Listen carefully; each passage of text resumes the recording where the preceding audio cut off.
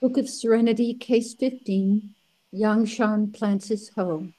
Wishan asked Yangshan, where are you coming from? Yangshan said, from the fields. Wishan said, how many people are there in the fields? Yangshan planted his hoe in the ground, clasped his hands, and stood there. Wishan said, on South Mountain there are a lot of people cutting thatch. Yangshan took up his hoe and went. Okay, so let's take 10 minutes. One idea I had is that each of us could write about one line. What do you think of that? Yeah, I like it. Okay, who would like to take Where Are You Coming From? I would. It's funny. That's the line I focused on. Okay, and who would like to take From the Fields?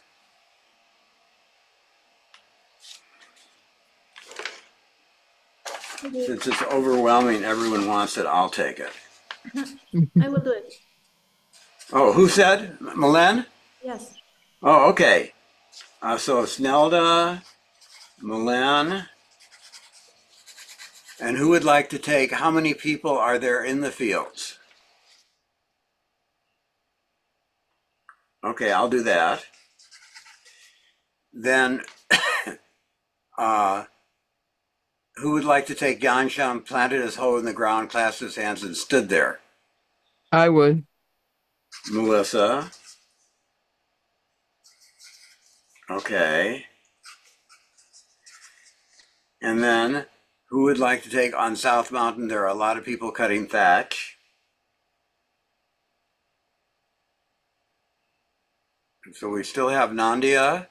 Are you there? Yes, I'm here. Would you take that? Yeah. Okay. Nandia. And someone else is here, right? I am. Darn it. Oh, yeah, Starlet. So will you take the last line, Starlet? Sure. Okay. Yangshan is how I went. Yeah, I'll leave it up. And then we could all talk about where we went to, in that order. In fact, I just heard in this book I'm listening to that many people working together is a good way to solve a problem. Not that this is a problem, but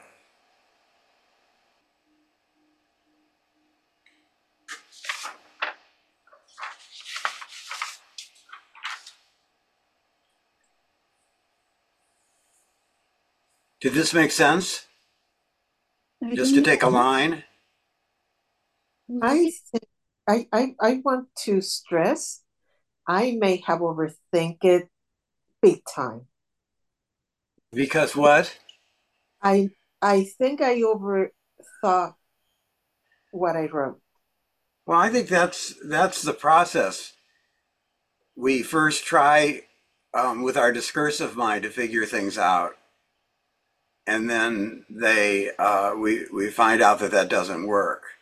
There was a wonderful saying by William Blake: "If a fool would persist in her folly, she would become wise." No, his was he, male, but if a fool would persist in his folly, he would become wise. So you do that, and then something else happens, Okay. right? You know what I mean? Yeah, yeah. I don't think I think it's kind of unavoidable, or maybe you can train yourself so you don't do that. But I think it's also what the koan's about for me is this back and forth between the um, small mind and big mind, the discursive mind and the boundless mind. Anyway, let's hear from Nelda. Where are you coming from? Okay. Where are you coming from? When asked this by anyone, my first thought is, what an open question. From my mother's womb? And then I ask, who is my true mother? Mother Earth? Mother God or Mother Cosmos, my dirt and air and fire and wind human mother, my ancestors, and before that, and before that. Where are you coming from? From my kitchen or my garden or from my aching back? Where am I coming from? A thought in which, am I coming from a thought in which I was lost in memory, now past? Or in a hope in which I look to the future? Or am I lost in this moment? Is that where I'm coming from? This moment now past? Or this moment? Or this next one? And who is this you? Is it the mind that watches this hand in pen writing these words? Or these ears that hear my breath move in and out so close to me, or the vehicles traveling at a far distance? Where is true where? Who is true you? In this existence of construct and delusion, where is that? Who is that? Oh, to be in those ever so brief and ever so few moments when I know exactly where and who I am. Nowhere and everywhere. No one and everyone.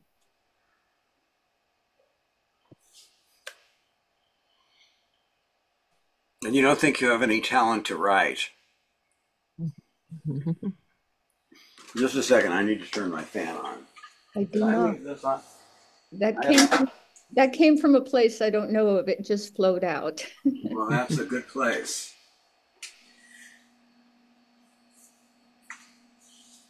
Okay. From the fields is Malin. Okay, I have this. From the fields emerges everything. Life and prosperity, hope, promises of life. From the eternal cycle that must not be forgotten. From the fields, from the soil, we always find generous life and prosperity, rooting, certainty foundations for when vagueness arises, for those volatile moments when we must return to the purest part of being.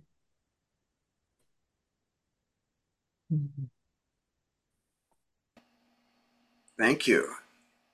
Boy, this is helping me so much, just enlarging my view.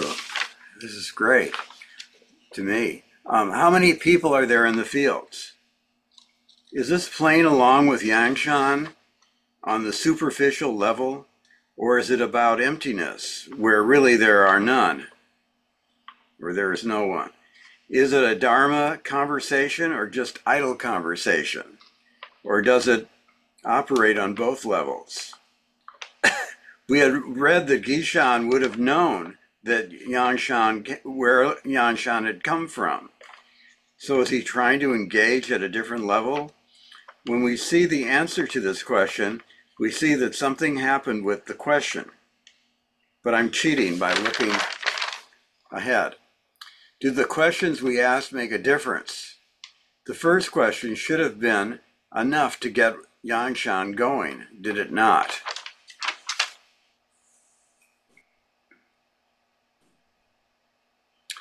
And next is, oh, here.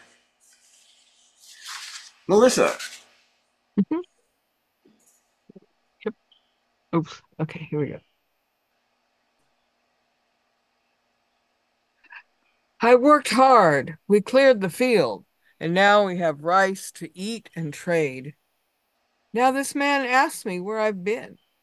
He knows from looking at me. I plant my hoe and clasp my hands and wait for him to impart some great wisdom, give some sage advice. I've earned that. Days working from sunup to sundown, I wait. I shift from one foot to the other. I wait. He looks me up and down, not smiling. I wait. Finally, he takes a breath. I lean in to catch all the words, all the wisdom. He looks me up and down again and says, on the South Mountain, there are a lot of people cutting thatch.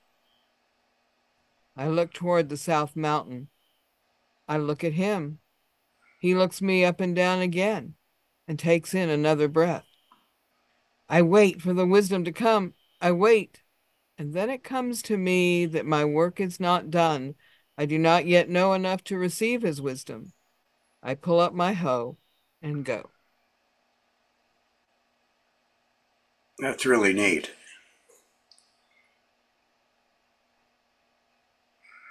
Thank you. And Nandia. Yeah, so my line was Guishan said on South Mountain there are a lot of people cutting thatch. So I didn't really follow the directions. Good. Yeah, I didn't write. I contemplated the line and the koan, and it's obvious from the first line where the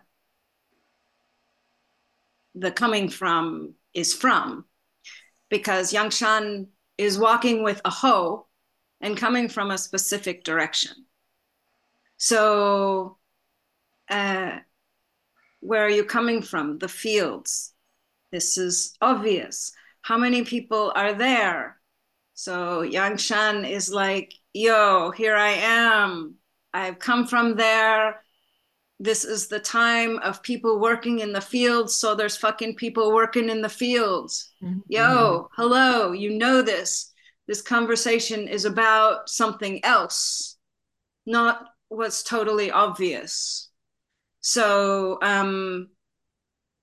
I think one has to, it's not about the words that are being uttered, because the words that are being uttered are completely self-evident.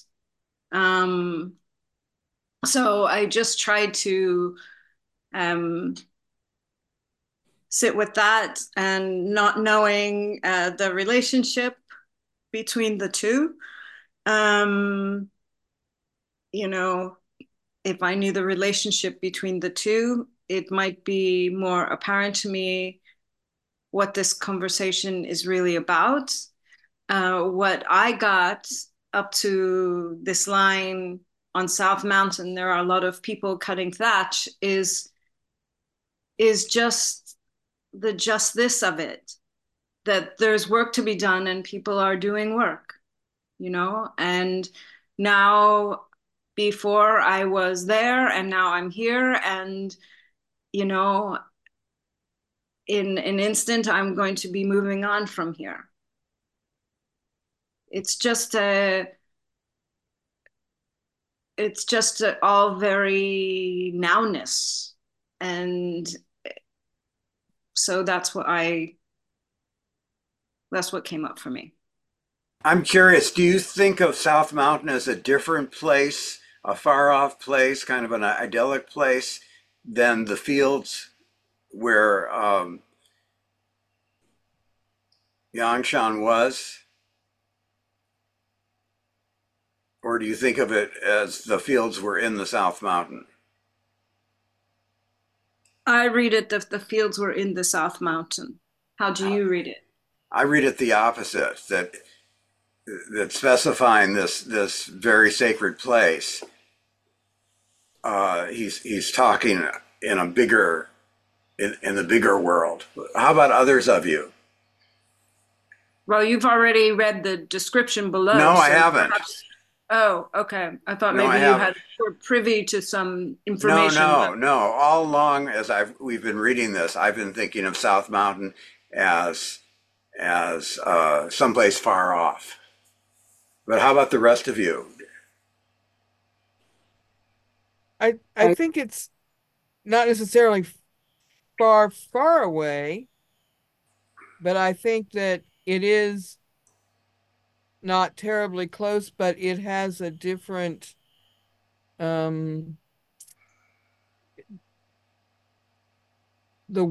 like to me the weather, everything is different because you grow thatch there. So you're going to a different kind of place. Okay, here's one reason why I think it's different. He knows that there's a lot of people on the South Mountain, but he asks how many people are there in the fields, these other fields. So he somehow has more information about the South Mountain than maybe. Okay, anyone else? I don't think that's what the conversation is about at all. I don't either. But I'm just wondering if they're different places. To me, I think that it's a place of hope, because if you go to a village, a city where there are no jobs left, it's an impoverished area. And people leave their homes in order to find a place where there is work, because that means they can make a living. And I think that's important. Okay, so what about Starlet? You're next. So, Okay, so mine is Yangshan took his hoe and went. Why did he took his hoe with him? He could have left it. He went walking, carrying the extra weight. Did he have to walk far away? Was it close by? Either way, the only reason to take it with him was because he needed it. The purpose of a tool is to be used. How important it is to be prepared for the work ahead with the right tools. Carrying a tool is hard work. How hard do we have to work on ourselves so when the time comes, we have the tools to do the work we were meant to do?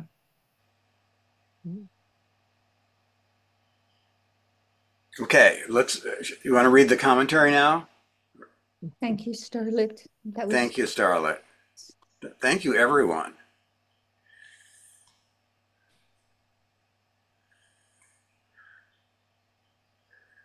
Okay, let's read in alphabetical order, and so Kim is first. I chose this koan as the subject of my first Dharma talk yesterday at the village Zendo. The talk capped a week of practice where we examined the triple injustices of homelessness, incarceration, and racism. So you might ask, why talk about a koan at the end of a week like that? Why study a story about two Chinese monks trading riddles 1,000 years ago, I guess? Okay, now it's Melissa. I believe this koan is critical. It's about the purpose of Zen in a world where there is a lot of work to do. But to see why we have to unpack its meaning. The koan reminds me of Quignon famous little autobiography he wrote.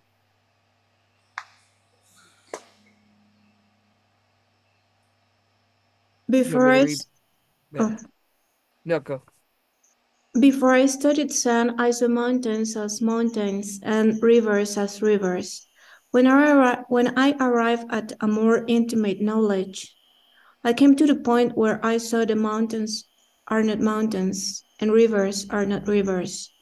But now that I have got its very substance, I am at rest. For it's just that I see mountains once again as mountains and rivers once again as rivers.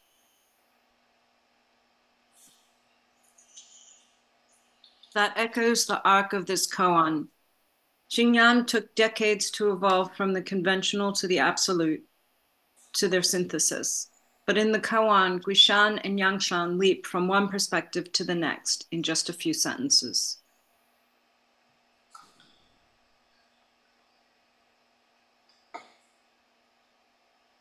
To begin with, Guishan asks an ordinary question. Yangshan gives an ordinary answer. Where are you coming from?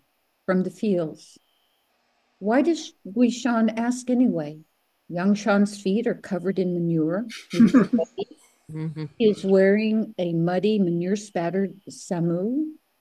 He's not coming from a library. Dogen comments, his disciple is carrying a hoe. Can it be that he doesn't know where he's coming from? No.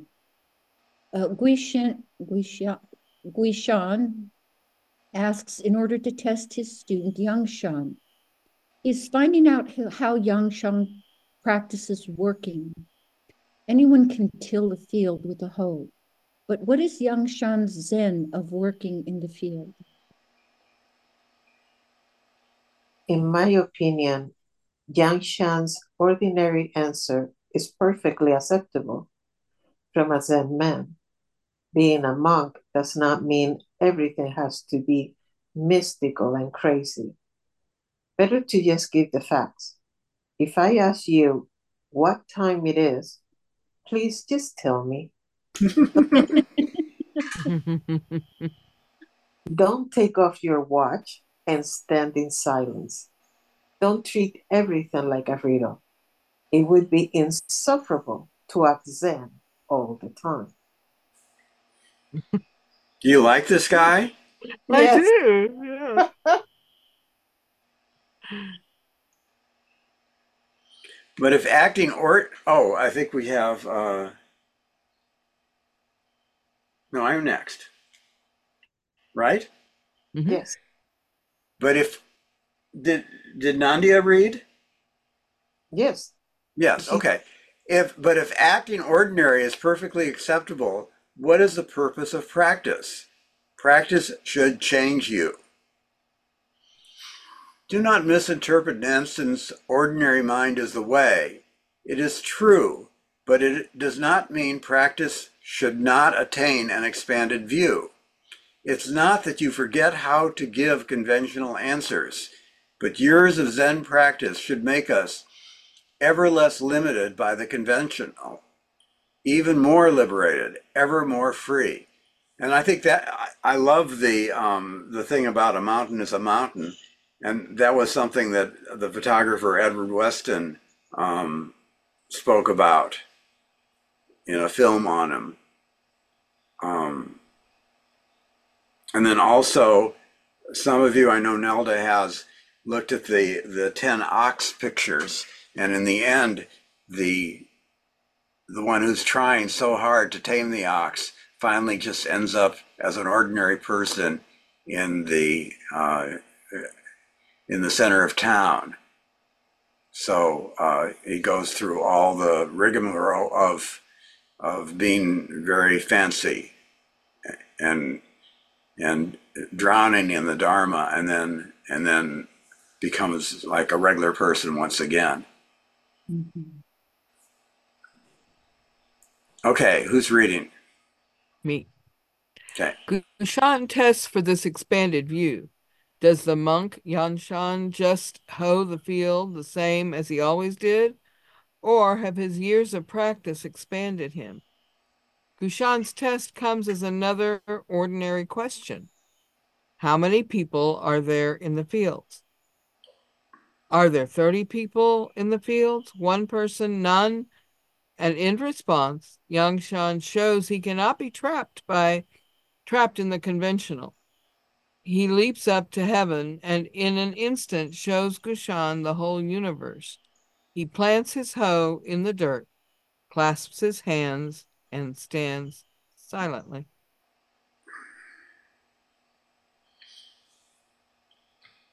This is Yangshan's answer. This is the no eye, ear, nose, tongue, body, mind of the Heart Sutra. It is a completely austere, beautiful emptiness. No Ho, no fields, no people, no Wishang, no Yangshan. It is not that nothing exists in the silence, in this silence, but we are liberated from categorizing and separating and counting, from alienation, to really be intimate with work, skin to skin with it, You have to sort to go unconscious at times where the work is doing you. You are one with the work.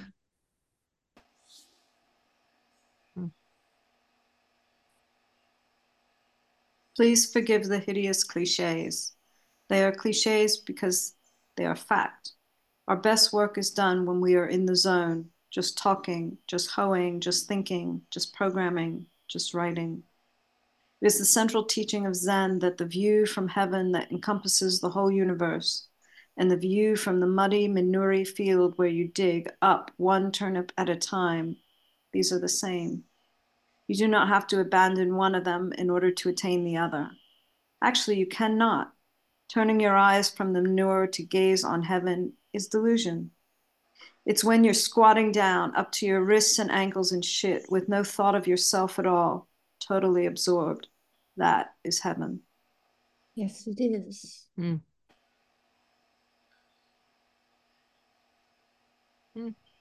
You do not know it, which is sad news for the knowing part of us which wants to own heaven. That one must be silent for a moment. We do not know when it is happening, and as soon as we know it, it isn't. It's annoying. Yes, it is. All the same, heaven is available to us when we are absorbed in our work. But does that mean we cannot ever answer an ordinary question again? Zen students walk the Bodhisattva path, which means we are committed to being effective. And that means we have to act, make distinctions, plan ahead, handle details. Austere, oceanic silence doesn't cut it. Silence is always the same. It is not an effective response to the changing world. It is like a VCR blinking 12 o'clock.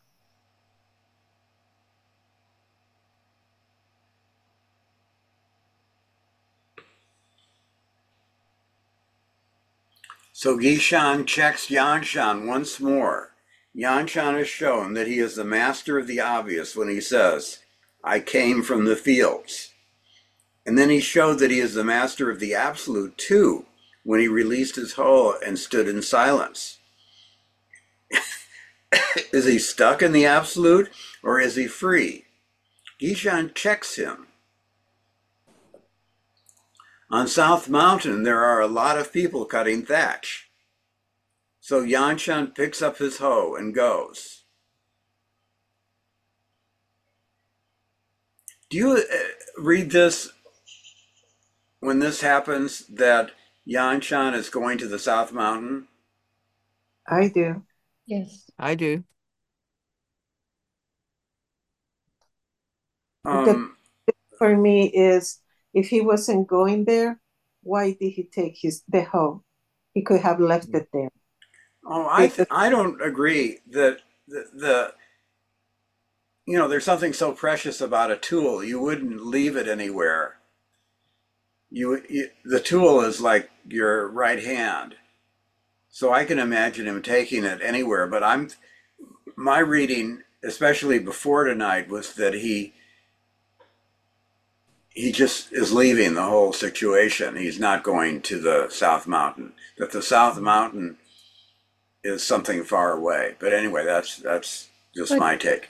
Him, in the context of this paragraph, especially beginning with, so Guishan checks Yangshan once more, about has he lost himself in the absolute? Has he lost himself in the constructed? So that sentence, that introductory sentence for me is sort of the clue that Yangshan knows the obvious, the constructed, I came from the field. And he knows the absolute, and then his master checks him again to see if he can flip back and forth, because that's what we're required to do in this world. And so you think he goes back to, okay. That's what I think. Or is he free? What does it mean to be free? That I he don't can know. go back and forth and hold both. I think. Good. Okay. he could choose to go or to stay. Yangshan is just answering his own question again. How many people are in the fields? Work is happening is the answer. If you are not attached to your work versus someone else's work, the work now versus the work later, the work here versus the work over there. If work is just work, well, the thatch is being cut on the South Mountain is just the work. How many people are there in the fields? The workers of the world unite.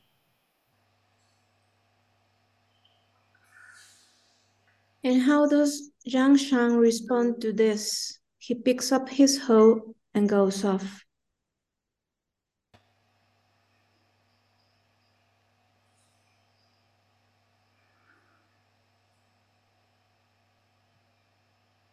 That's all you got, Milan? Okay. It's fun momentarily to think about a couple of interpretations of what just happened. One is, no one's working. When Yangshan is really doing it with the sweat dripping off his head, then there is no Yangshan hoeing. What he shows is not being there at all. So it might be another riposte in his Dharma combat with Guishan, and a very stylish one too. Yangshan's final move is to delete himself from the dialogue.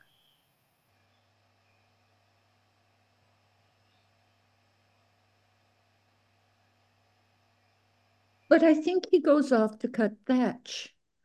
Tom Cleary's translation says he went, but another translation I found says he left immediately. There is a duty to join in at once. When there is thatch to be cut on South Mountain, why is Yangshan still standing around doing Dharma combat? This is not what a Zen monk actually does. A monk goes to work.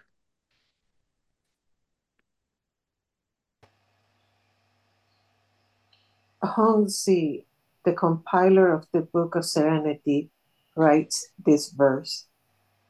The old enlightened one's feelings are many. He thinks of his descendants. Now he repents of setting up a household.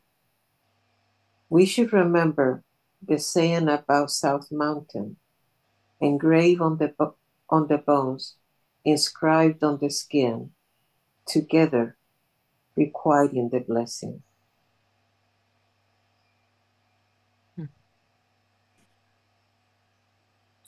It is such a grave responsibility, the Bodhisattva path. There is so much work to do in the world.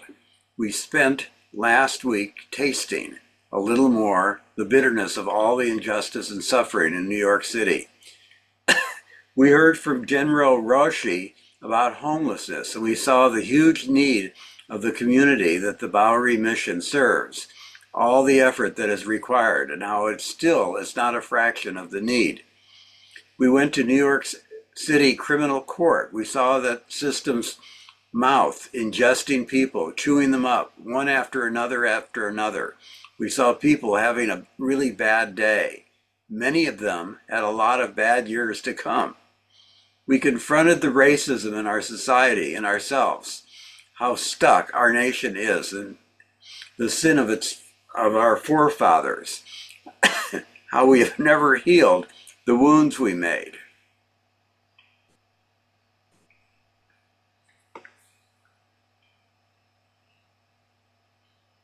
Your little self is not up to the challenge. That is why we must touch Yangshan's huge silence. Yangshan's silence is big enough. It is the whole shebang. Or put less loftily, when you lose yourself in your work, your judgment and self-doubt fades, and you are free to act boldly. That is the point of training. Sitting still and staring at a wall is activism. It's not enough on its own. That is the point of this koan. But it is excellent training. That is why Bodhisattvas practice Zazen. But then, when someone says there is work to be done, we pick up our tools and go.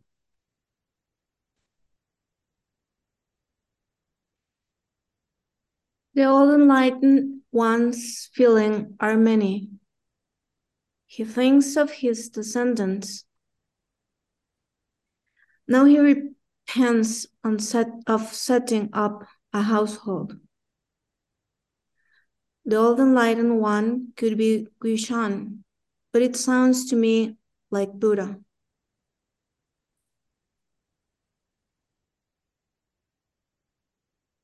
When Buddha was enlightened, he did not want to teach. He just hung out for a week, blissed out, enjoying his enlightenment, hanging out in silence. But the god Indra convinced him to teach, that is, to start a religion. This is the household he set up. I often talk with non-Buddhists who say, I know it's not really a religion, it's more of a lifestyle or a philosophy, but that does not describe the Zen I practice.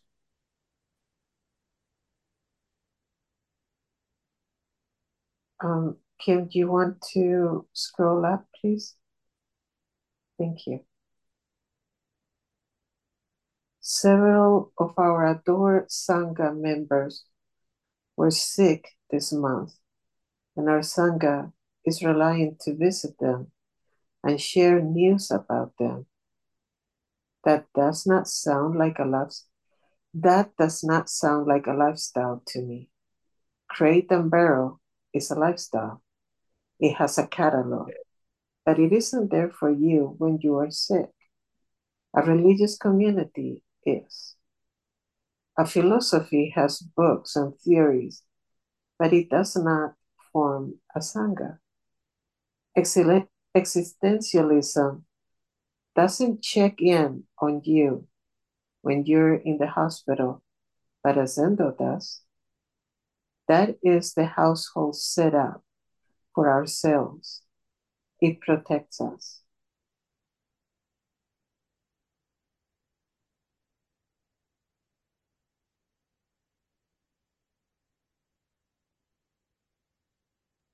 You're muted, Kim. And what about the end of Hongji's verse? We should remember the saying about South Mountain. Engraved on the bones, inscribed on the skin, together requiting the blessing.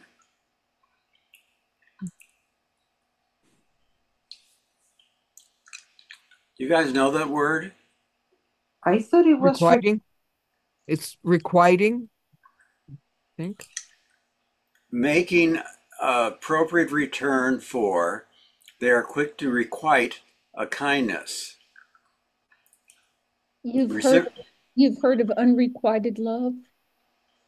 That doesn't get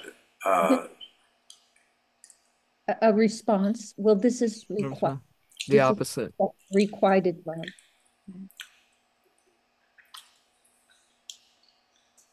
Don't settle for a superficial Zen. It is not robes and bells or a pretty Japanese-style Zendo or memorizing all the chants. I love all this stuff, but it is just the box that the Dharma comes in. It needs a box, but the box is not it. It has to be indelible, incarnate. Thus, then the Dharma is visiting a sick friend in the hospital. It is healing injustice, housing the poor, confronting hatred, our ancient evil karma.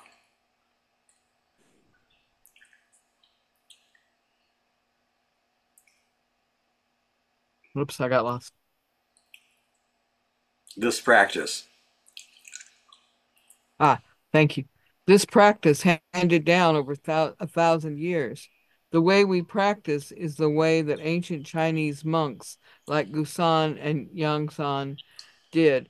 They blessed us with this religion, this warm household where we practice together, expand ourselves to take on the work that needs to be done to heal the world's wounds.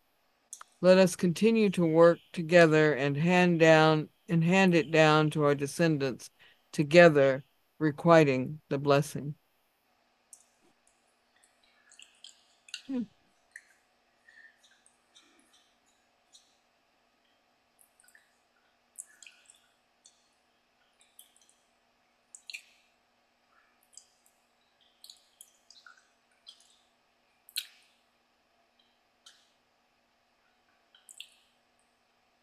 Yishan asked Yangshan, "Where are you coming from?" Yangshan said, "From the fields." Yishan said, "How many people are there in the fields?" Yangshan planted his hoe in the ground, clasped his hand, and stood there. Yishan said, "On the South Mountain there are a lot of people cutting thatch." Yangshan took up his hoe and went.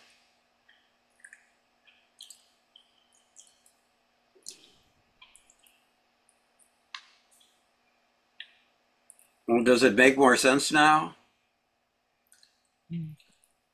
Uh, I'm surprised that what we did today of the one-liner was actually, like you said, it makes things more clear. I'm surprised that it works. You want to say something, Melissa? I just said it did. I was agreeing Oh, with okay. Scarlett. So practice is work, but work is practice.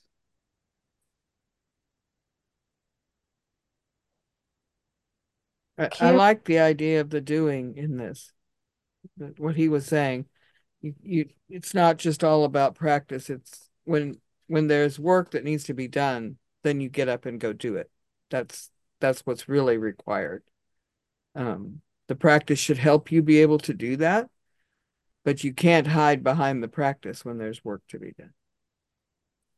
And at the same time, the work is practice, holding it the same way that we hold a person we're talking to, a dish as gently as we hold when we're washing it, or a plant when we're gardening, or everything brings those same elements of our practice that we try to hold our bodies in and ourselves with others to what we're doing every day, including taking a step at a time. Including what? Taking a step at a time, Oh, being present with every step, being present with every breath, being present with every dish. I think it's including also not being dissatisfied. Oh, well, darn it, then I fail. As opposed to just doing what needs to be done, which is how this one ends up, maybe. Mhm. I But think I think the danger is thinking you got it. Where I mean, if it's going to be rich, if it's going to last for a thousand years, it's got to retain its mystery. Just like with another person, if you got the person, it would be really terminal. There wouldn't be anything more if you got them completely. You know what one of the beauties of Sangha is, and those of you who were at Pastor Dharma talk on Sunday um, will know, even if you weren't, you'll know. And that is we have this tremendous gift of getting to watch long-term practitioners having spent similar number of years in this practice and be so different and yet be so much the same in terms of practice. And to hear someone's history, where are you coming from? Where did they come from in terms of their lives, in terms of their experience, and where they end up over time in terms of their practice. It was just, you get a chance.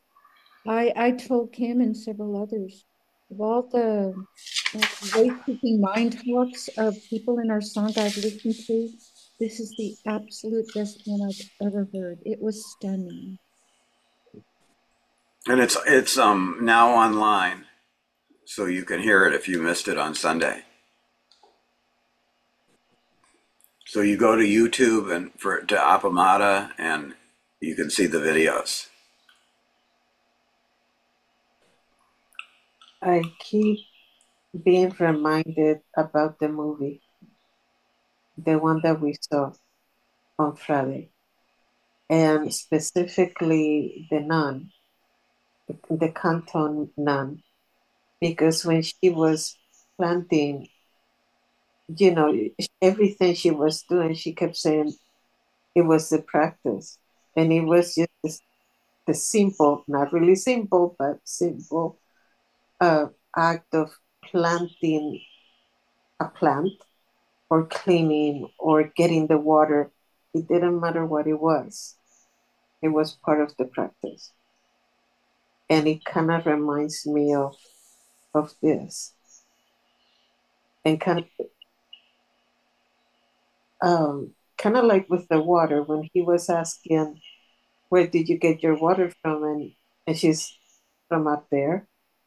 It was obvious to her, and he kept insisting, and he was just like, oh, do you want to see where it is? And then she just took off and showed him.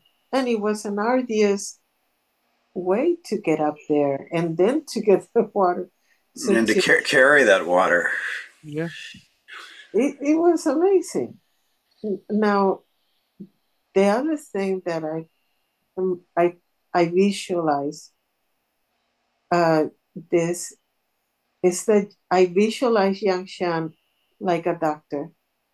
You could say that the rice fields were him being in college, studying to become a doctor, and he has all that knowledge now that he can put it to practice. So when Yishan is saying there are a lot of people over there, in the South Mountain, and he just goes ahead and goes over there.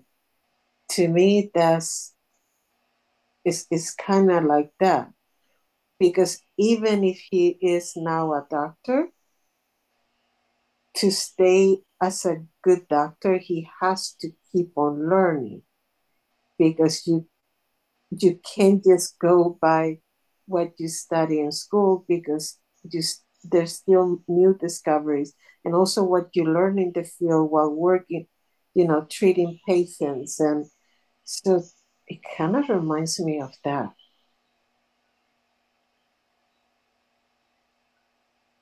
Mhm. And you just reminded me of one of my favorite organizations, Doctors Without Borders. They see no borders. And I didn't know this until one of my friend's sons joined the Navy, and I thought, ugh, military. I'm sorry, I have a bias. But he was assigned to a mercy ship. They call them mercy ships, where all they do is go from country to country and use their skills to help others. Nandia has to go. Goodbye, Nandia. Malen would like to say something. Yes, I wanted to comment that what I enjoyed a lot about this, the commentary that we read, is that it depicts the relationships not between the characters, but with the Dharma itself. And for me, the koans that we have studied has to do with that relationship and how this dance of conventional life and dialogues and actions opens a threshold with the absolute, and how sometimes that's it's not understandable in a linear way of reading, and how this sort of being unexpected or weird is the subtle relationship with the Dharma. So really enjoyed this one. Thank you.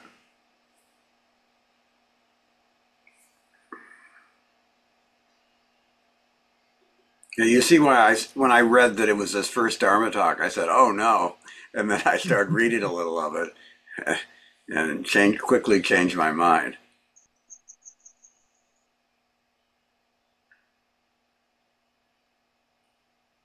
When do we get to see the story where it came from. Read the whole story where the koan is a part of. There isn't any such thing. Actually, there might be, but I hope we don't get it. I hope we don't find it.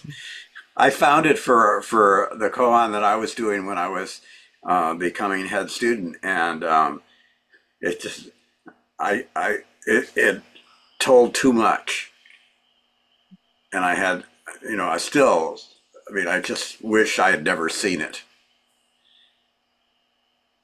It boxes you in when you get too much, doesn't it, Kim? Yeah, in fact, one of the things we were doing at the Austin Zen Center is writing to prisoners, and I made the mistake once of Googling the prisoner and finding out what he had done, and it just ruined our relationship. That I couldn't take it. So it's that kind of thing where too much information. We've all been in that situation where someone has given us too much information. No, I thought it was like that other book that we read from the Australian author, that he, we would read the koan, and then at the very end of it is when he would give us the story of the koan. I don't know who you mean, the Goo one? We've done a number of koan books now. Well, the last one. What? The one we did last. So are you talking Before about this the one? book of Serenity, Starlit, when he would give us the historical background of the characters? No, I'm talking about the one that we No, did, the one of the rhinoceros. Oh, okay. So we would read the koan first, and then he would give us, I don't know how to say it, but like a background, but the thing is that in the end, he will give us the story where the koan had been taken from, and also how he went through the process of working with that koan. So I thought we were doing the koan, seeing our own process, the process of others, and that in the end, we would get to see the koan in the puzzle where it came from. That's Well, this is different. This is more like what you do when you study koans, that you don't get the answer. okay. So Kim, before we leave this evening, I want to thank you for um, structuring our meeting time together the way you do, because hearing everyone's different perspective expands my practice. It really does. I'd much rather that than a book where, and by the way, in addition to hearing everyone who shows up for depth in practice, that you also bring in different monks and teachers' writings and show us how they've read it. And it's so very different sometimes, the angle that from which they look at the koan. And it just shows you that these koans are multifaceted prisms and that all sides belong. And so I really appreciate that. And that's how they survived. Okay, so we are done for tonight, except Nelda and I are going to talk about weather stripping. And this is the relative, not the absolute. Right. The difference between the kind you Will work. between the wood and screw into the wood.